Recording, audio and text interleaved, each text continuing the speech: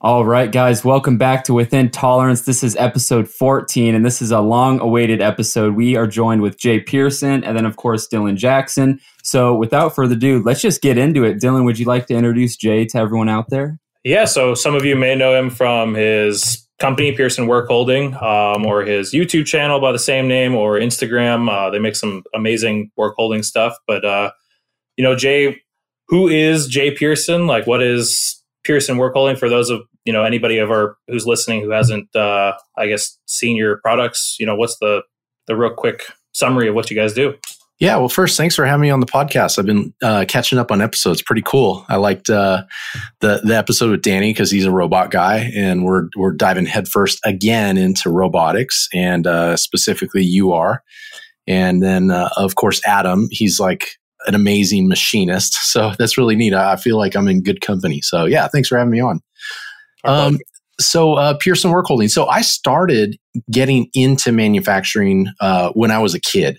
My dad and mom, they ran a precision sheet metal shop, like electronic enclosures. Think of the enclosure on a PC, like on a desktop, that type of thing. Not another sheet metal would be like ducting, but they didn't do that. It's precision sheet metal. So I grew up around manufacturing. My dad was kind of a forward thinker in that industry, and he was one of the first in Southern California to have a CAM system running his turret punch press.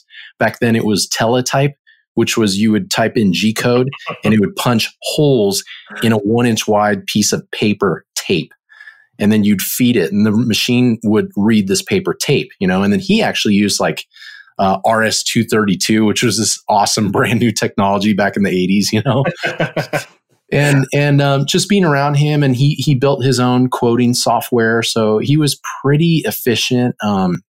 He was maybe I'll get into this later, but he practiced a lot of lean without knowing it. So in my book, you don't accidentally practice lean; it's very intentional. But he had a lot of things to reduce waste. Looking back, so that was that's how far back I go. I started getting into machining in 2002.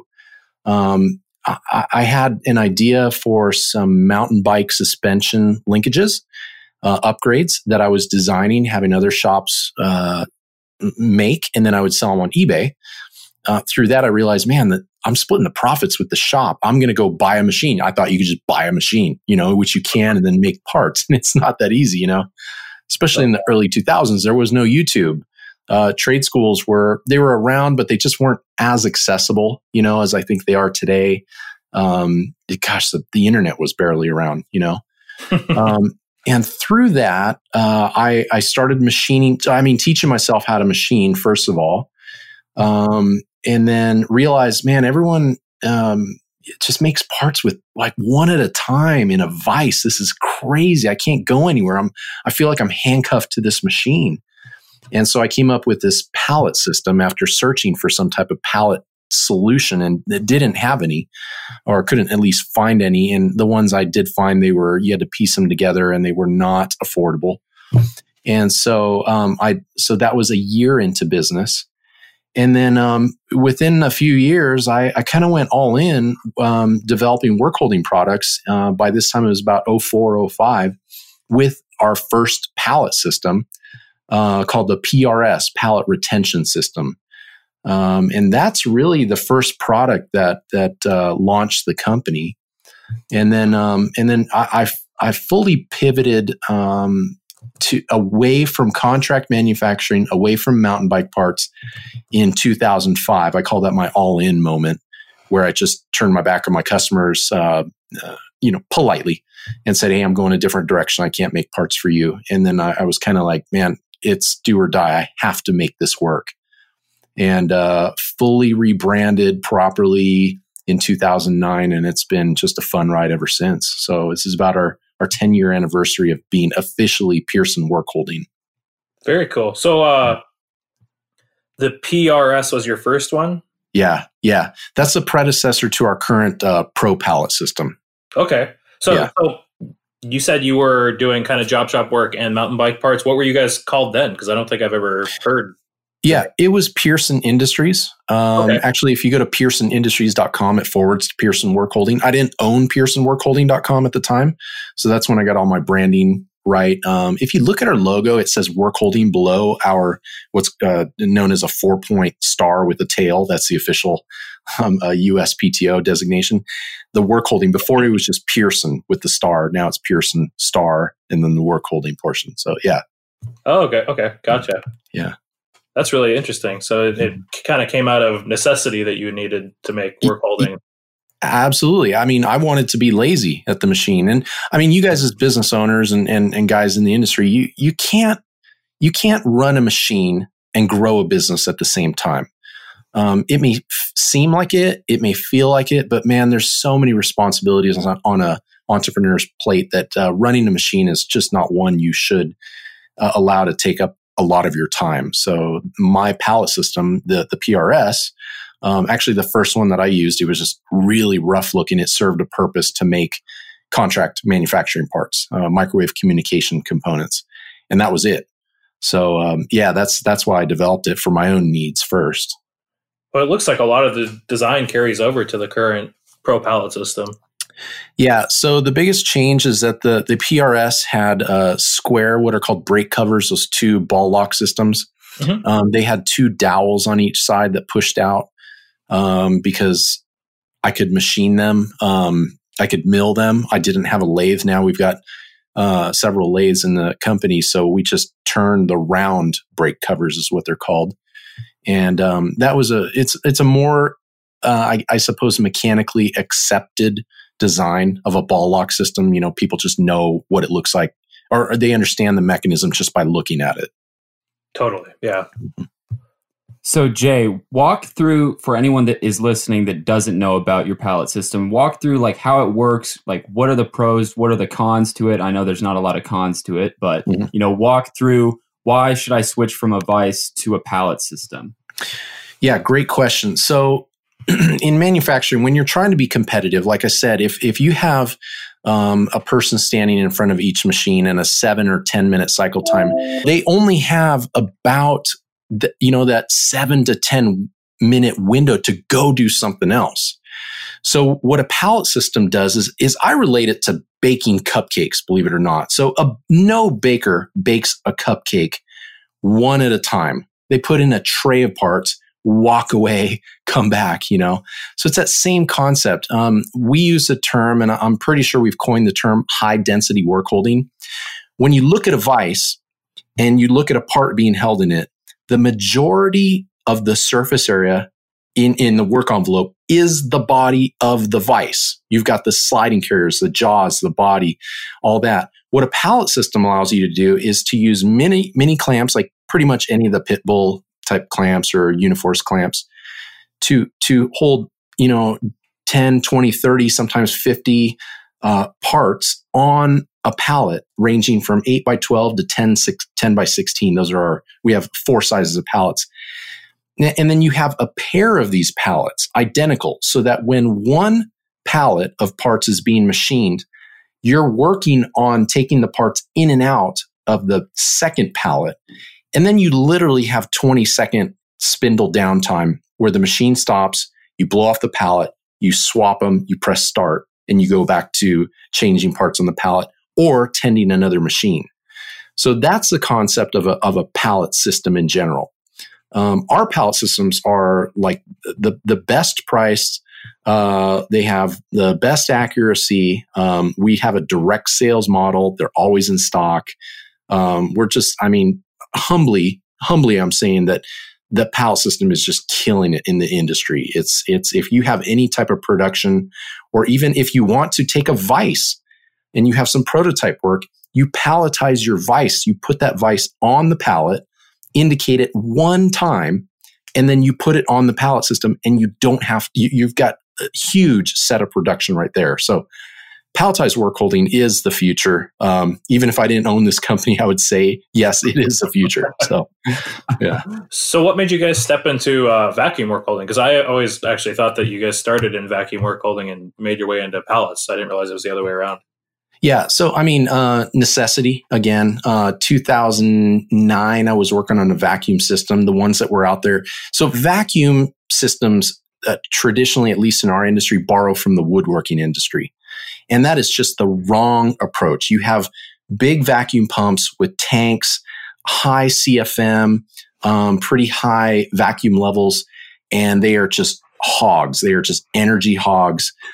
Tanks fill up with coolant, with chips. If you get coolant or a chip in a rotary vane vacuum pump, it's pretty much a really expensive doorstop at that point. They're just almost impossible to refurbish. So I looked at that and went, man, there's this science called the Venturi principle, which generates a vacuum based on the flow of high pressure air. And so kind of seeing that we don't need high CFM, you need a high vacuum level, low CFM, because when you put a metal part on a vacuum chuck and it reaches maximum vacuum, there's no more air. There's no more air movement. That CFM is irrelevant. We just need absolute maximum holding power deployed to that workpiece.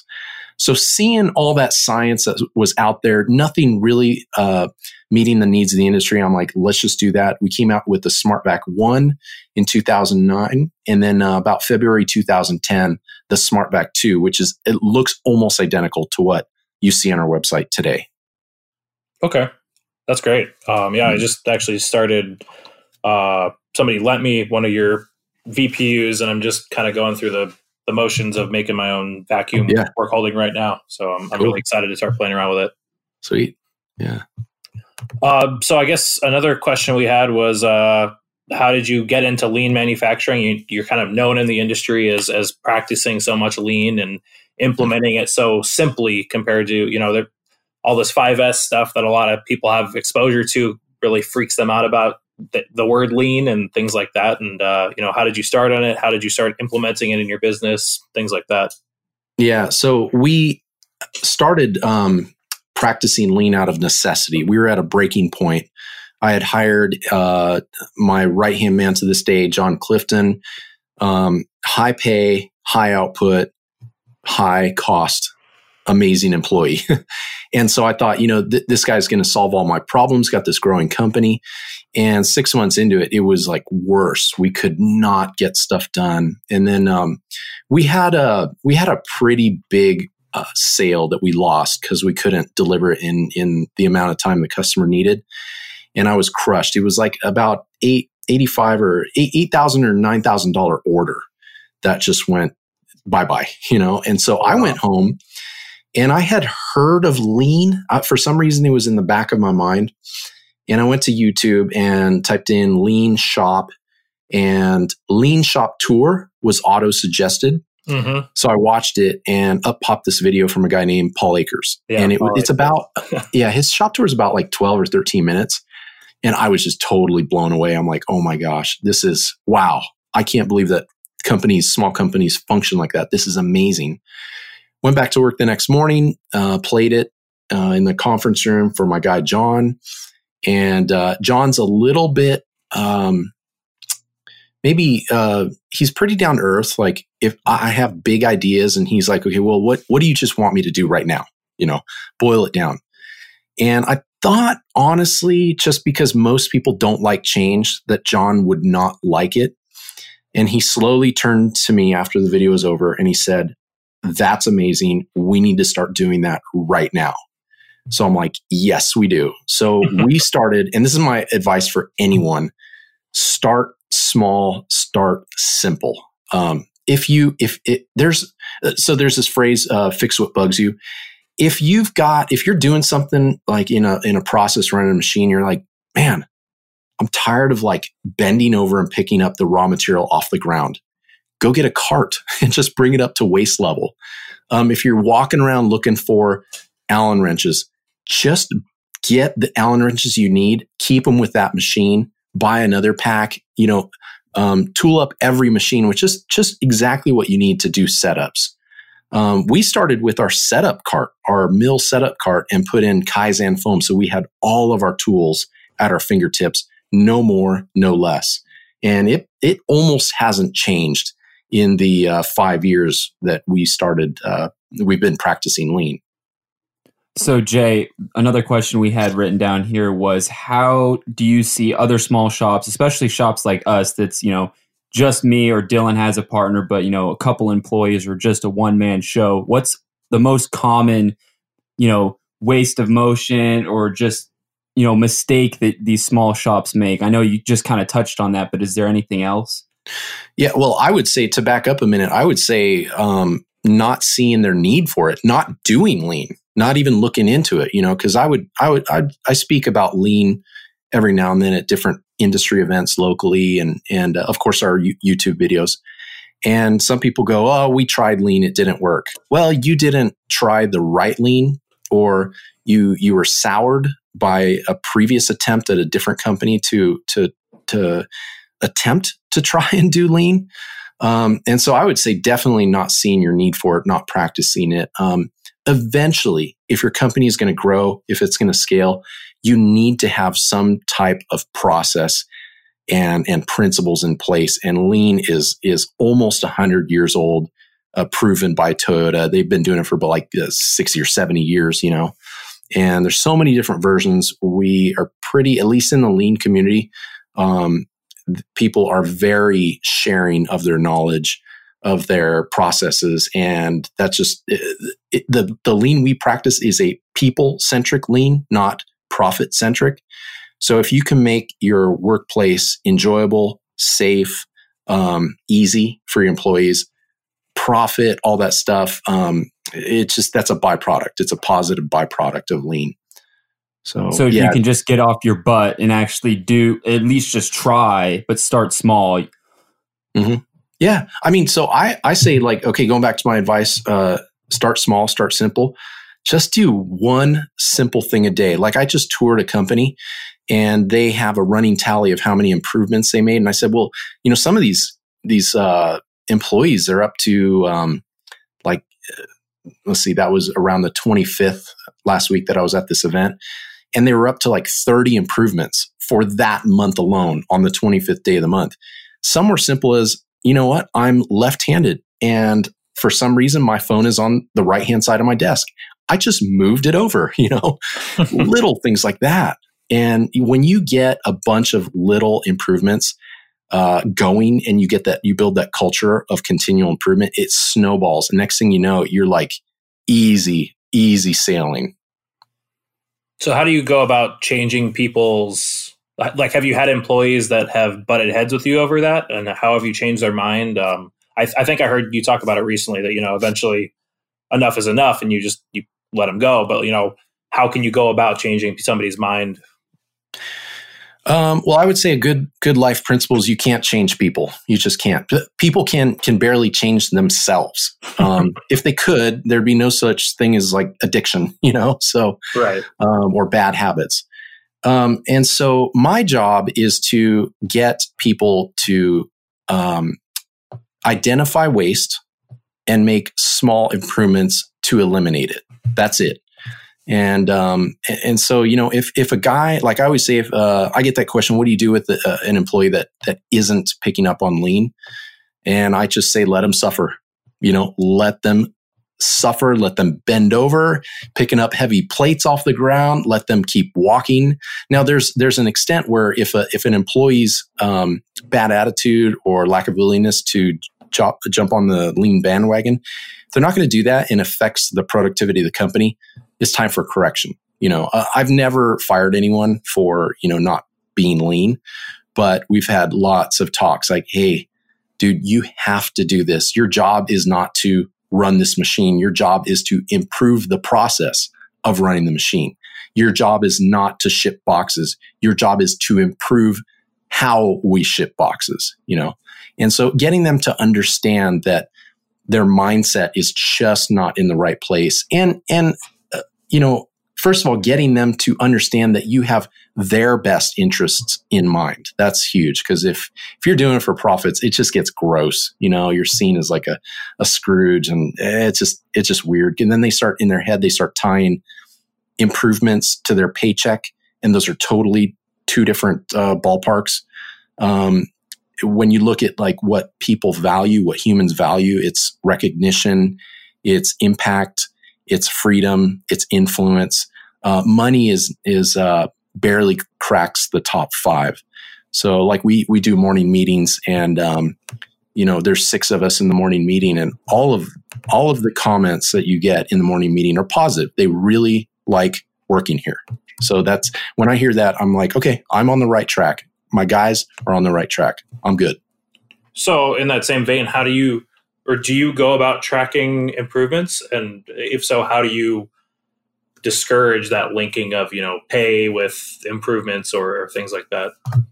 Yeah, I don't track improvements. We highlight them. We celebrate them. Hey, everyone, check out what this small improvement Juan did.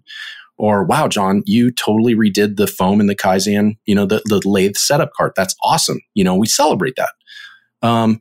But then going back to like profit being a kind of like a side effect or a side benefit of lean. So next thing you know, we're going home on time. Like it's kind of at this point a company policy that we don't work nights, weekends, or overtime. We have lives at home at night. We have lives on the weekend, and then we do regular bonuses and other monetary compensations and benefits because we go, wow, we hit all our numbers this month. We had a record month.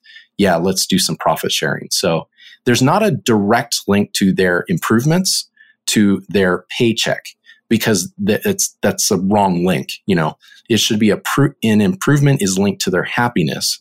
Happiness creates good products and a healthy working environment, and a company that when all things are working right, it just has a higher profit margin. And I, as a benevolent shop owner, I'm going to share the profits with the employees. So it's not a direct link. It's a roundabout link to profits, more money in their pocket. Okay, that makes total sense.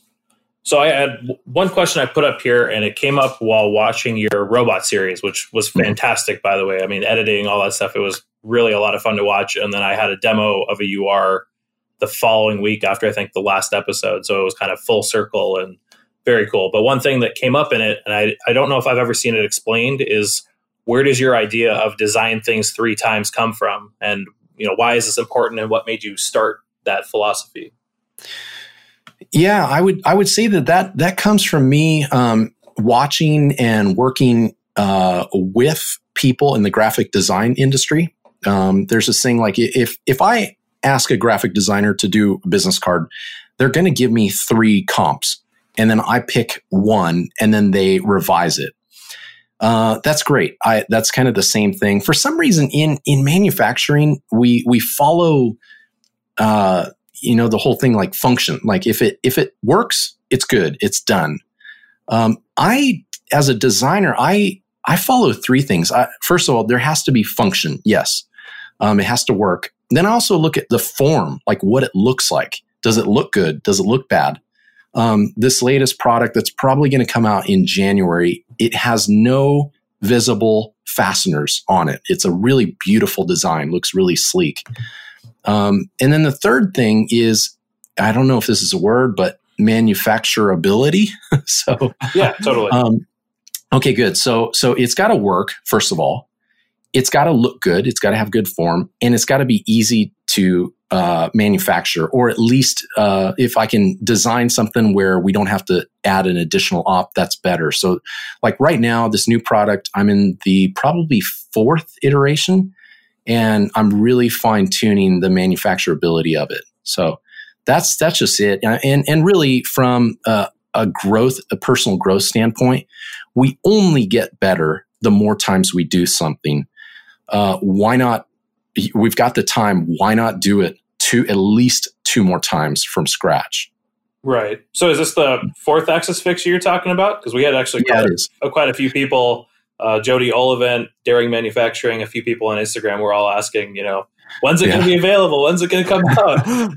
Yeah, I get that question. I should probably hold my cards a little closer to my chest sometimes, but I just want to get it out there. Just throw it on Instagram, just see the reaction, questions that pop up. And, the community in social media, especially Instagram, it's such a positive, great community. It's not like the garbage YouTube comments, but it's I've met a lot of these people at different industry things, and so to get their feedback and like asking what size is it, and I go, yeah, it's this size. Oh, you mean so it won't fit on this? And I go, wow, yeah, you're right. It won't fit on this. Okay, maybe we do an adapter or a change, or will it have a integrated vise, or will it work as a 0-point system, or will it have a 96 millimeter Lang pattern? Well, yes, it will now.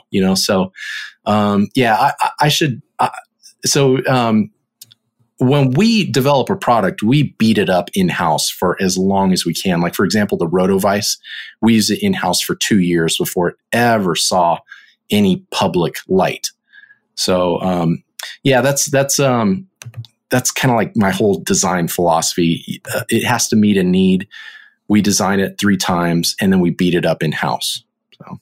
Okay. So there was actually some questions that popped up on Instagram in relation to product costs and things like that.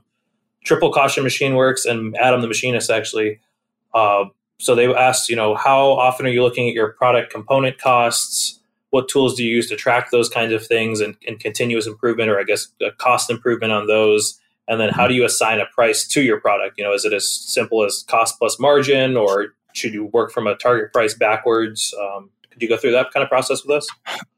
Yeah, I do. So the first question, how many times do I look at the costs and things like that? Rarely. I rarely do that. Initially, you look at cost, you look at the design, eliminating fasteners. That's been a big push in the iterations of our products, because it's just a silly thing. It's not the cost of the fastener itself. It's picking it up. It's the Loctite. It's screwing it down. It's getting it to the right torque. If you can cut fasteners, that's huge all across the board. So, that's really done. The costing of it is done in the design phase. I think, the few percentage points that, inflation bumps up cost of products every year, it's not that big of a deal to me. We usually just absorb those and keep the price the same. Every few years, we do have a price increase just to catch up, or maybe get ahead of it if it's a hot seller. What was the other? How do you assign a price to a product? I mean, is it just cost plus margin, or? Okay, well, I always start with the market. Will people pay X amount of dollars for this product? And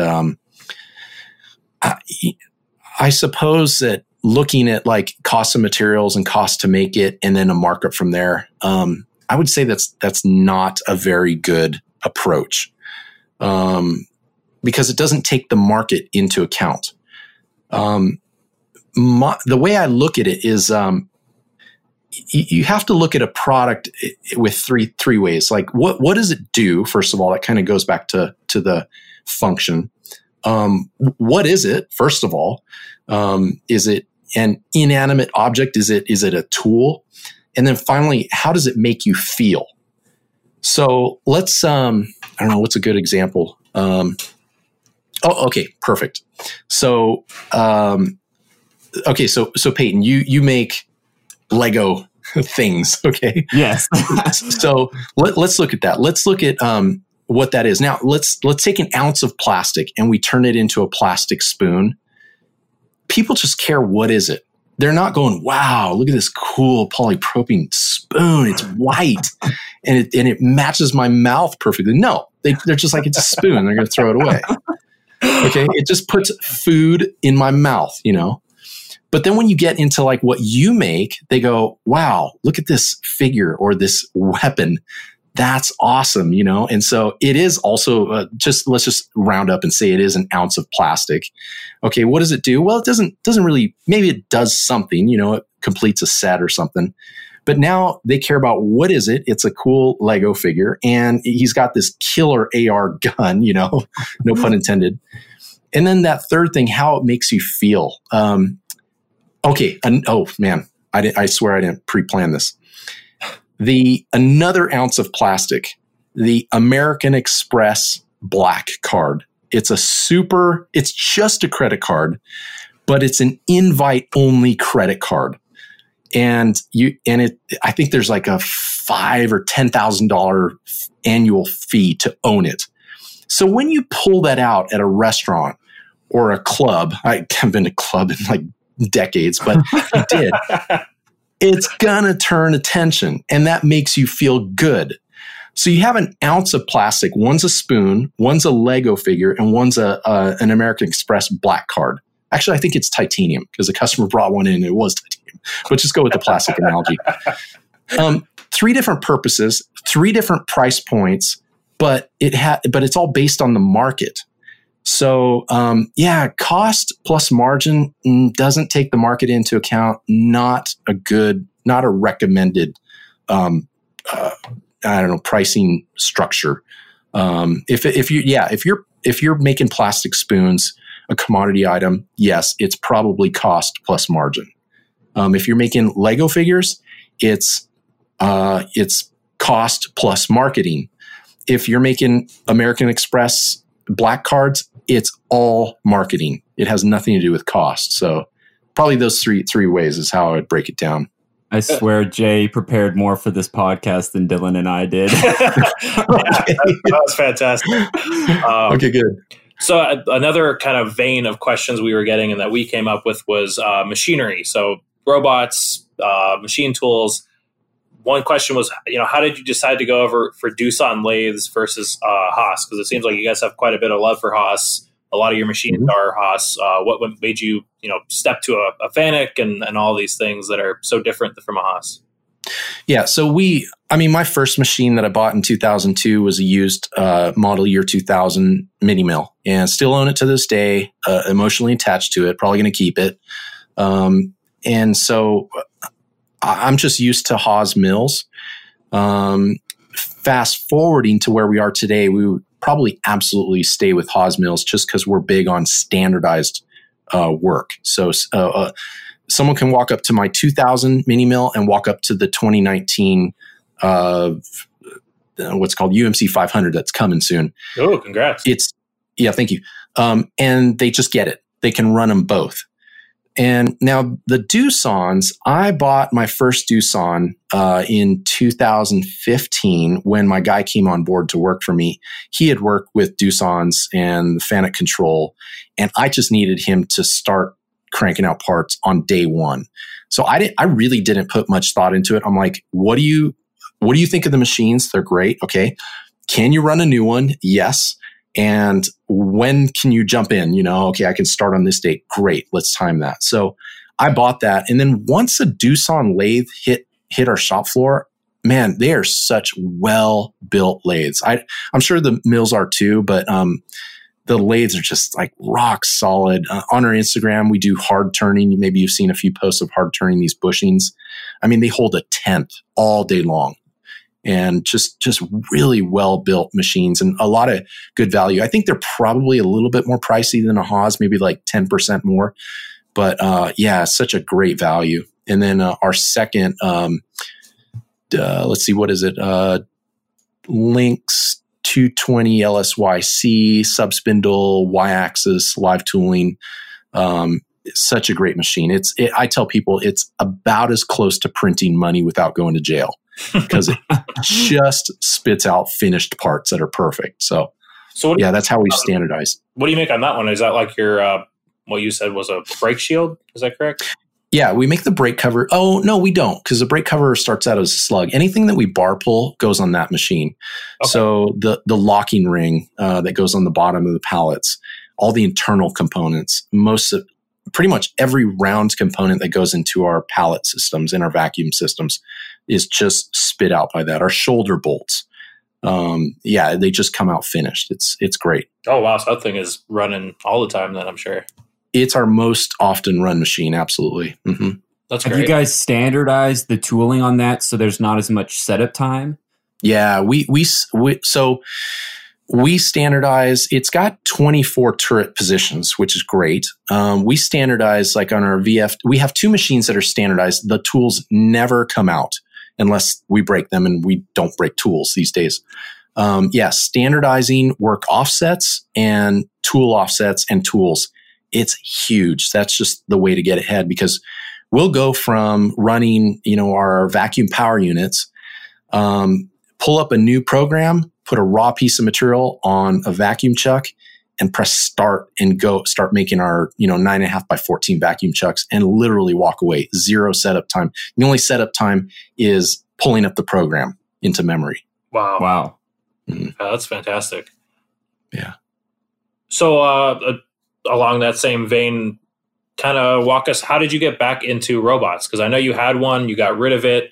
I've seen the e-controller now. It's like super easy to use. So I imagine that's kind of part of the reason you jumped back into one. Mm-hmm. Convex Machine on Instagram asked, what do you think of the new 16E? And then how soon would you add another robot? Mm-hmm.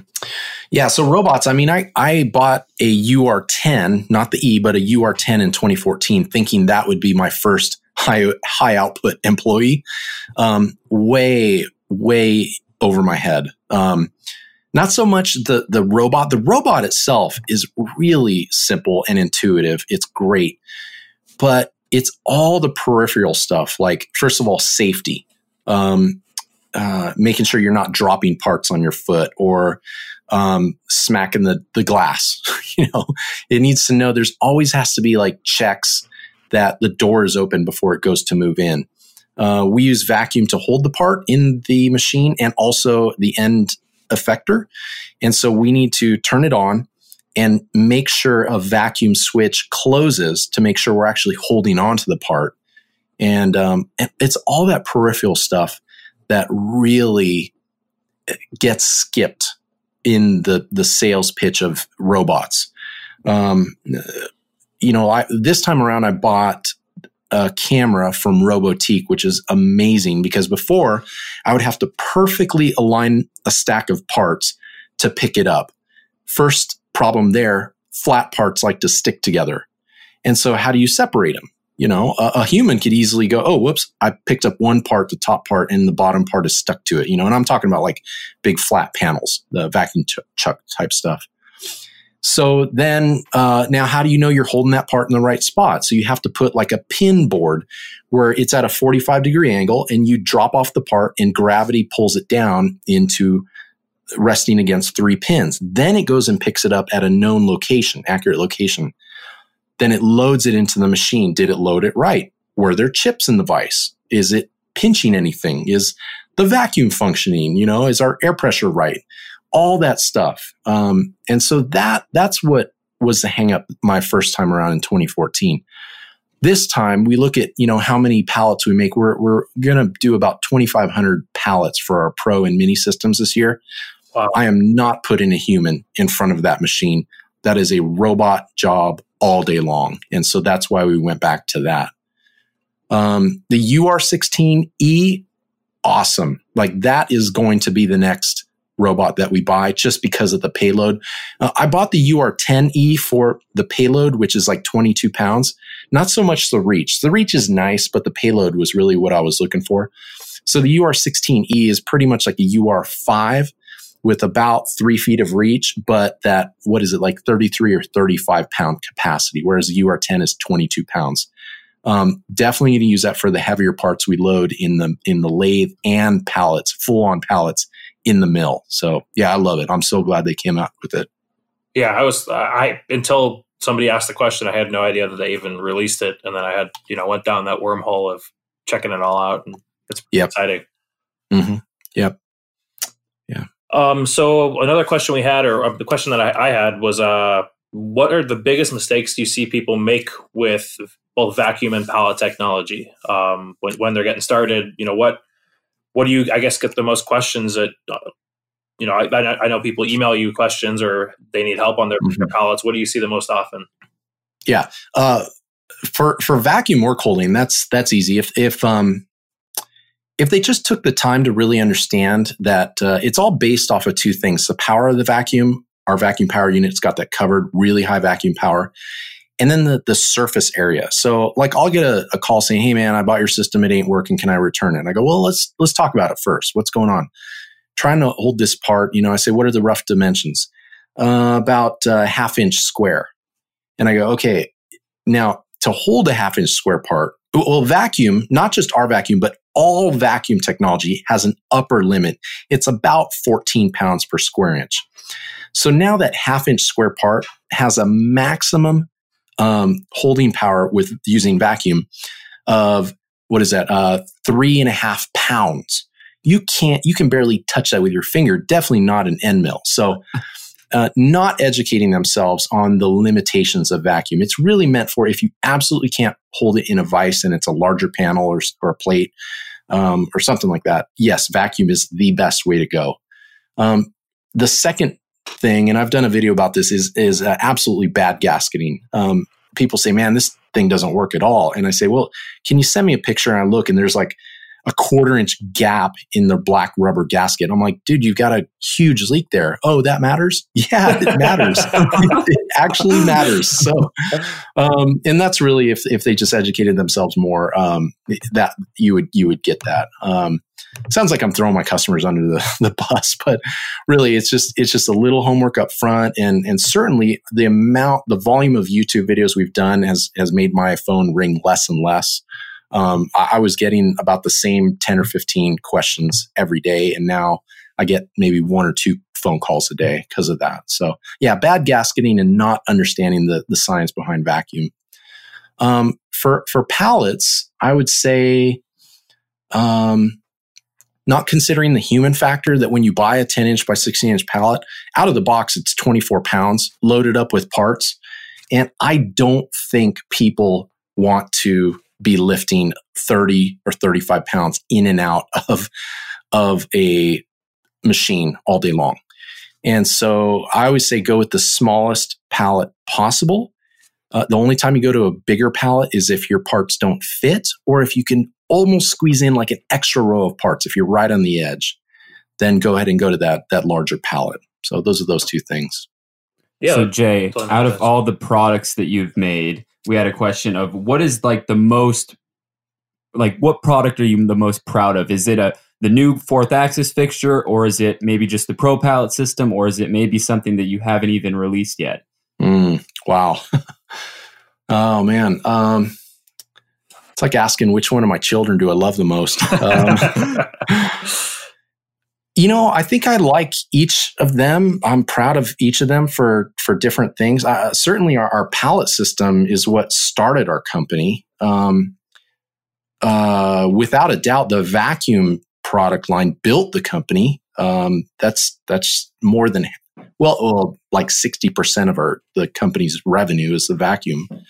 And I love the RotoVice because it really is changing people's approach to 4th and 5th axis work or work holding, I suppose, or approach. Because, man, when we advertise on the website saying that it's a 12-time production boost over single part vise work holding. Because with a vise, you're holding one part and you have access to one face. With the RotoVice, you're holding 4 parts, and each one of those parts you can access 3 faces. So 3 times 4, 12. And we sell a ton of these through Haas dealers because they show their customer the RotoVice, and it's instantly intuitive. It's just a mini shrunken down tombstone, essentially tombstone vise. And then the customer goes, yeah, I got to have that. And then the HFO says, well, you need a rotary unit to sell it. Let's package it, so they have this symbiotic relationship. And, it's definitely not, it's the newest product. It's about 2 years old.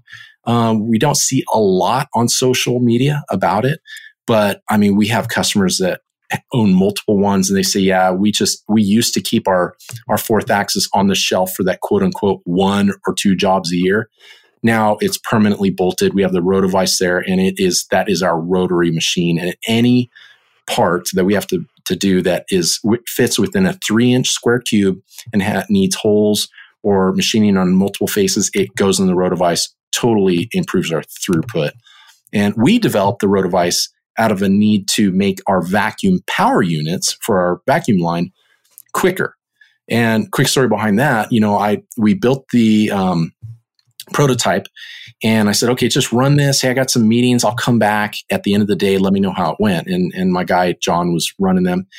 And he said, okay, we're good to go on that. And this was at the end of the day. And I said, okay, so yeah, good to go for the next, like lot run, or do we need to buy more material? He said, oh, no, they're all done.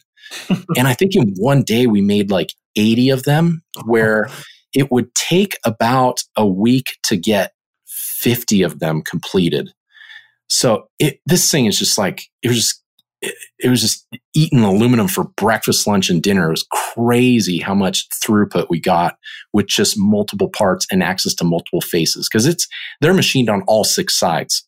So 2 ops in the Rotovice and it comes out done. So I'm really more so proud of the Rotovice just because it's revolutionized how we make our other products in our in-house processes.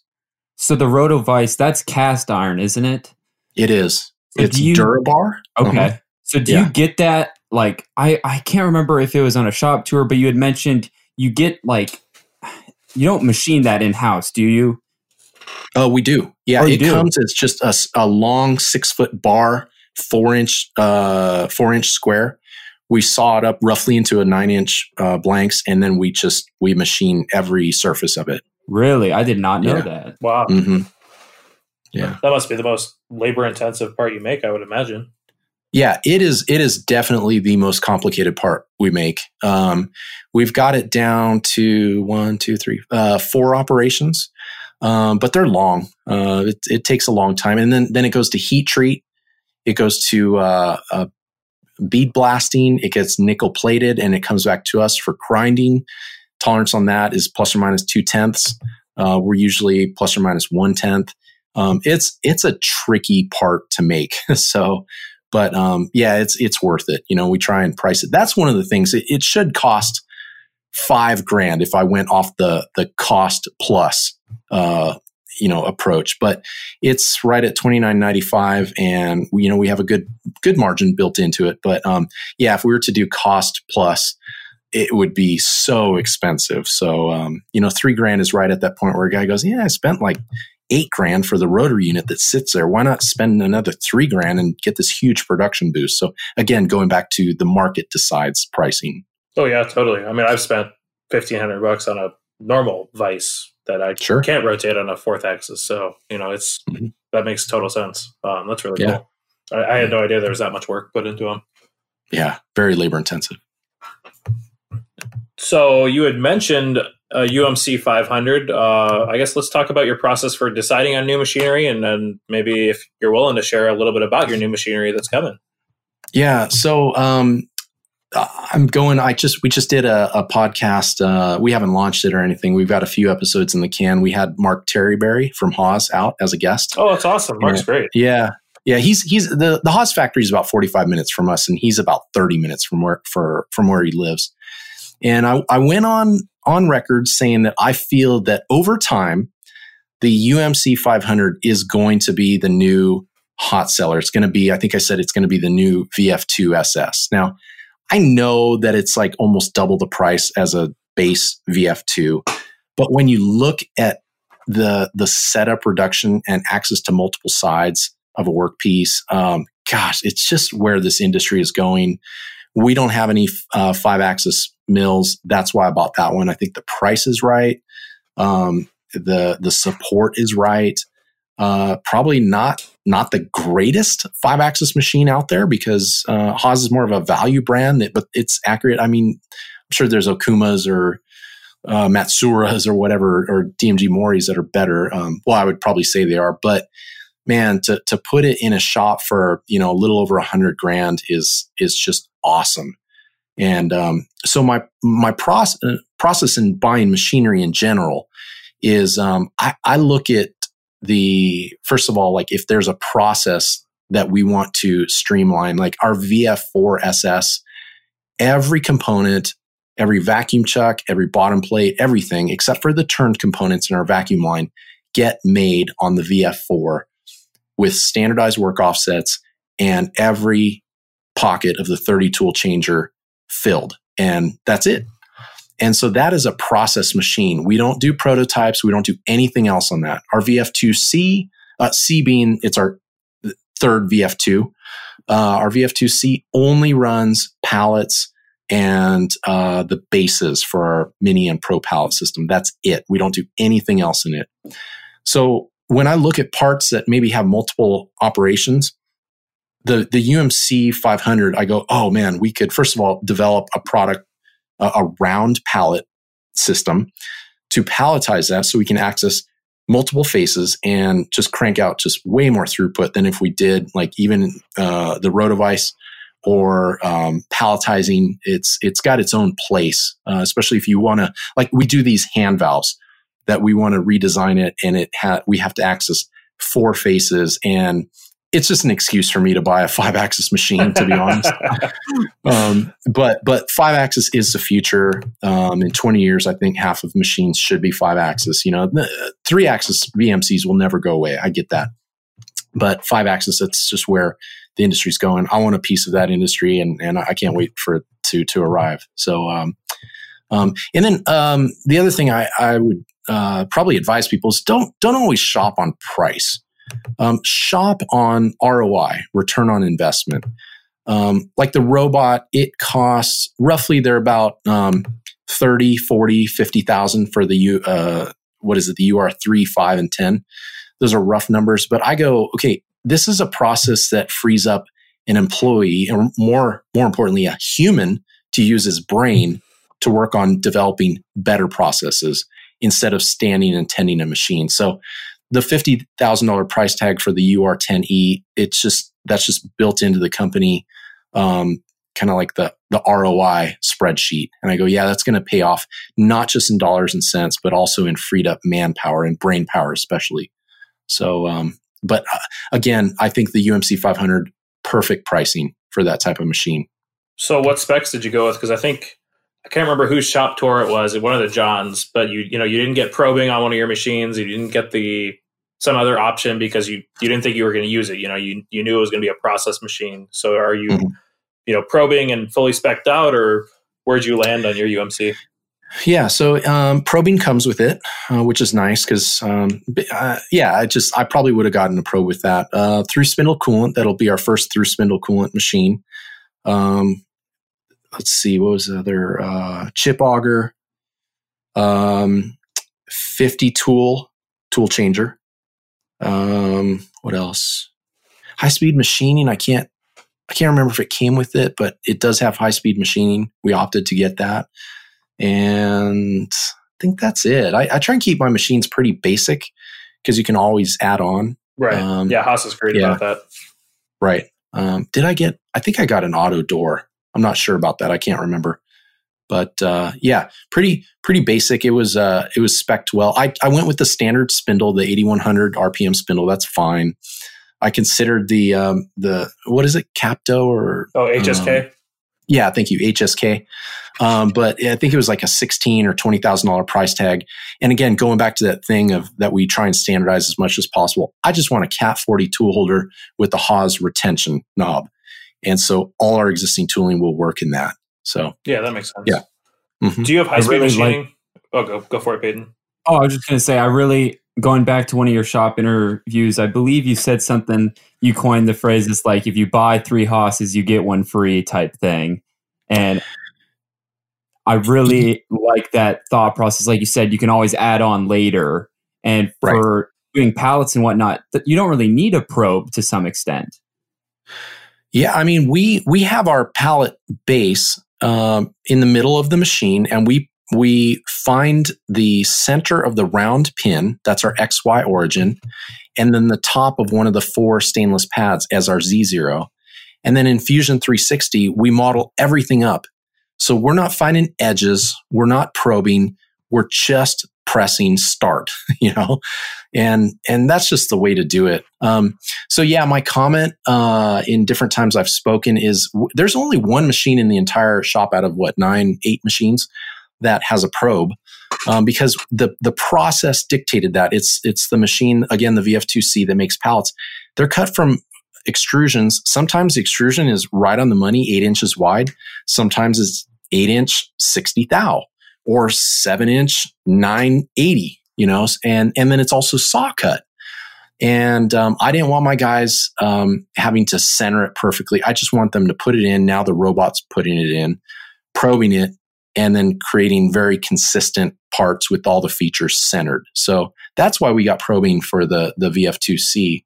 But so the most popular Haas machine is a VF2 Super Speed. And I think that costs like 12 grand more. You get probing for another 6 grand. You're up to 18. You get the quad augers. Maybe that's another 5. I don't know how much that costs. And then you multiply that by 3 or 4 machines. You could have gone without all those niceties and had a 4th spindle. And for us, I mean, we're not a job shop, but for us, having available spindles is huge, because say we, like just a few days ago, an order came in for 8 pallet systems. And then, so that's a significant portion of the purposely small inventory that we have, on the shelf. We need to replenish that inventory. And now we need to put material in machines that are free, like today. And just having extra spindles open at, if we have 4 machines, like we have 4 mills on the floor right now, we couldn't, we have 5.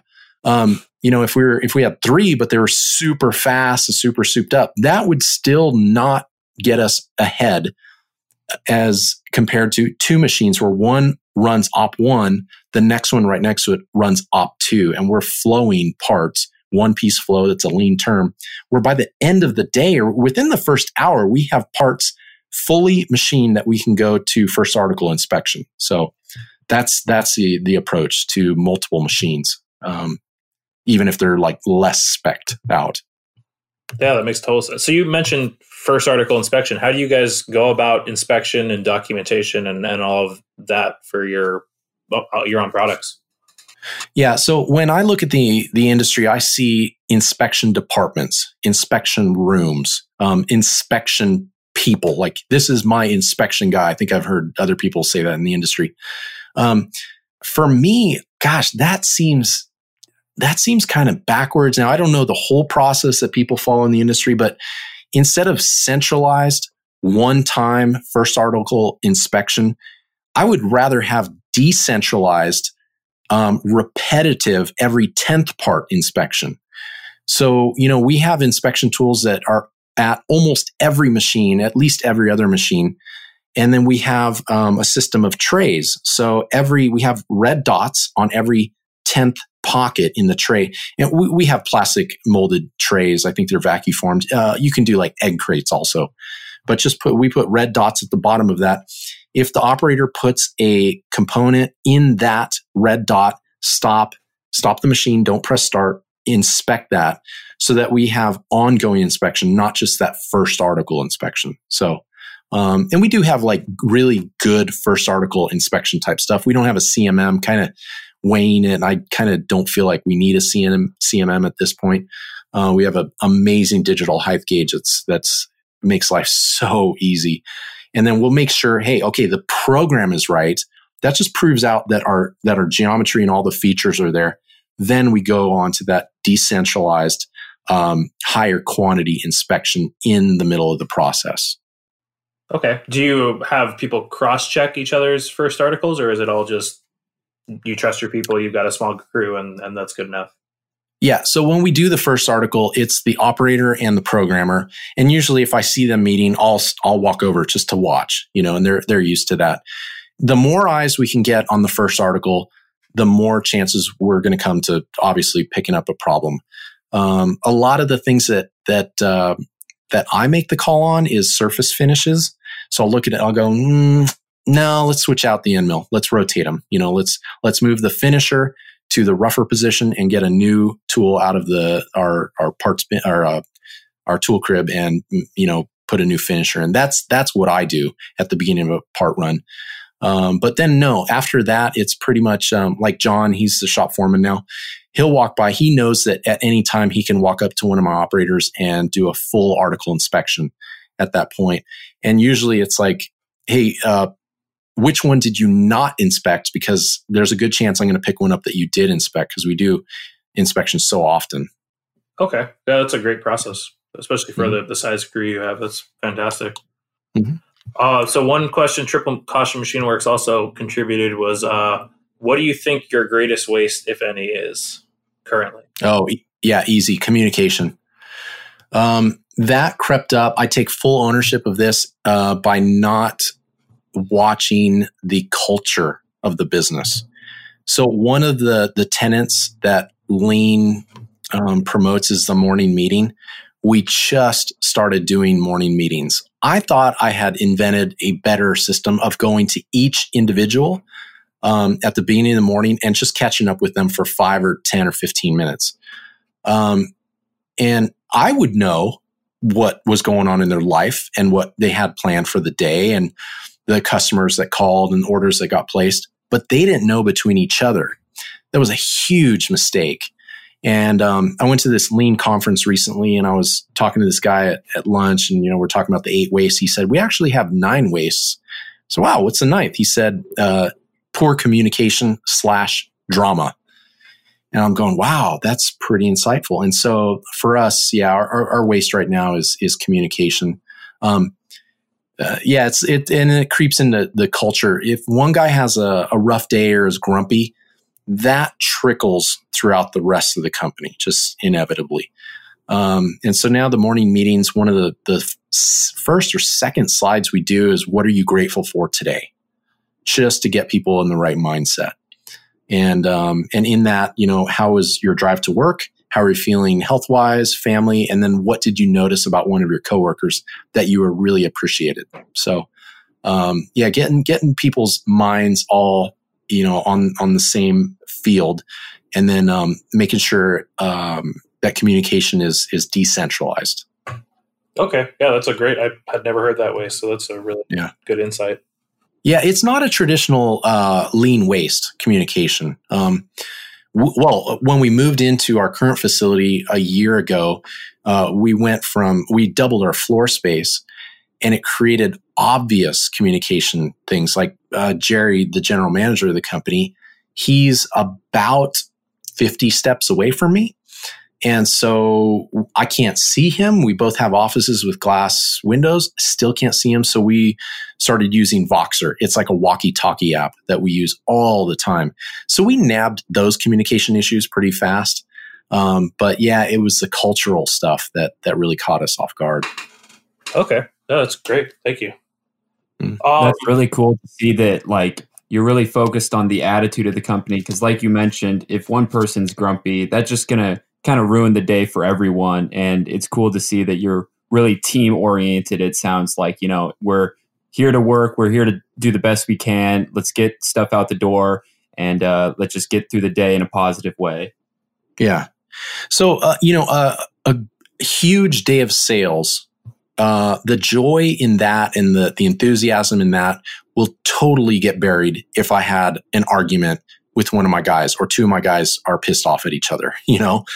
That's what I would go home thinking about. That's what they would go home thinking about. So really, culture is huge. And culture is, the more and more business owners I'm around, company culture is so important. And if you can set that in with lean principles, or if you are, like I mentioned earlier, a benevolent person looking out for the interests of others before your own, you can create a beautiful company culture that really thrives in their relationships, and then really at the end of the day, everyone's bank accounts. I'm convinced of it. Totally. So I saw you hired Carlos, who is 400. So he does, for anybody who doesn't follow him on Instagram, you should. He does a ton of electronics repair and really cool projects. That kind of led into the question of what's next for Pearson Work Holding. It seems like you guys are maybe venturing out into electronic-based things, or including that into your future products. Yeah, absolutely. So Carlos is a rock star. He came to me. He was at this aerospace company that was shutting. Well, they're not shutting down, but they just weren't headed up. They were on a downward trajectory.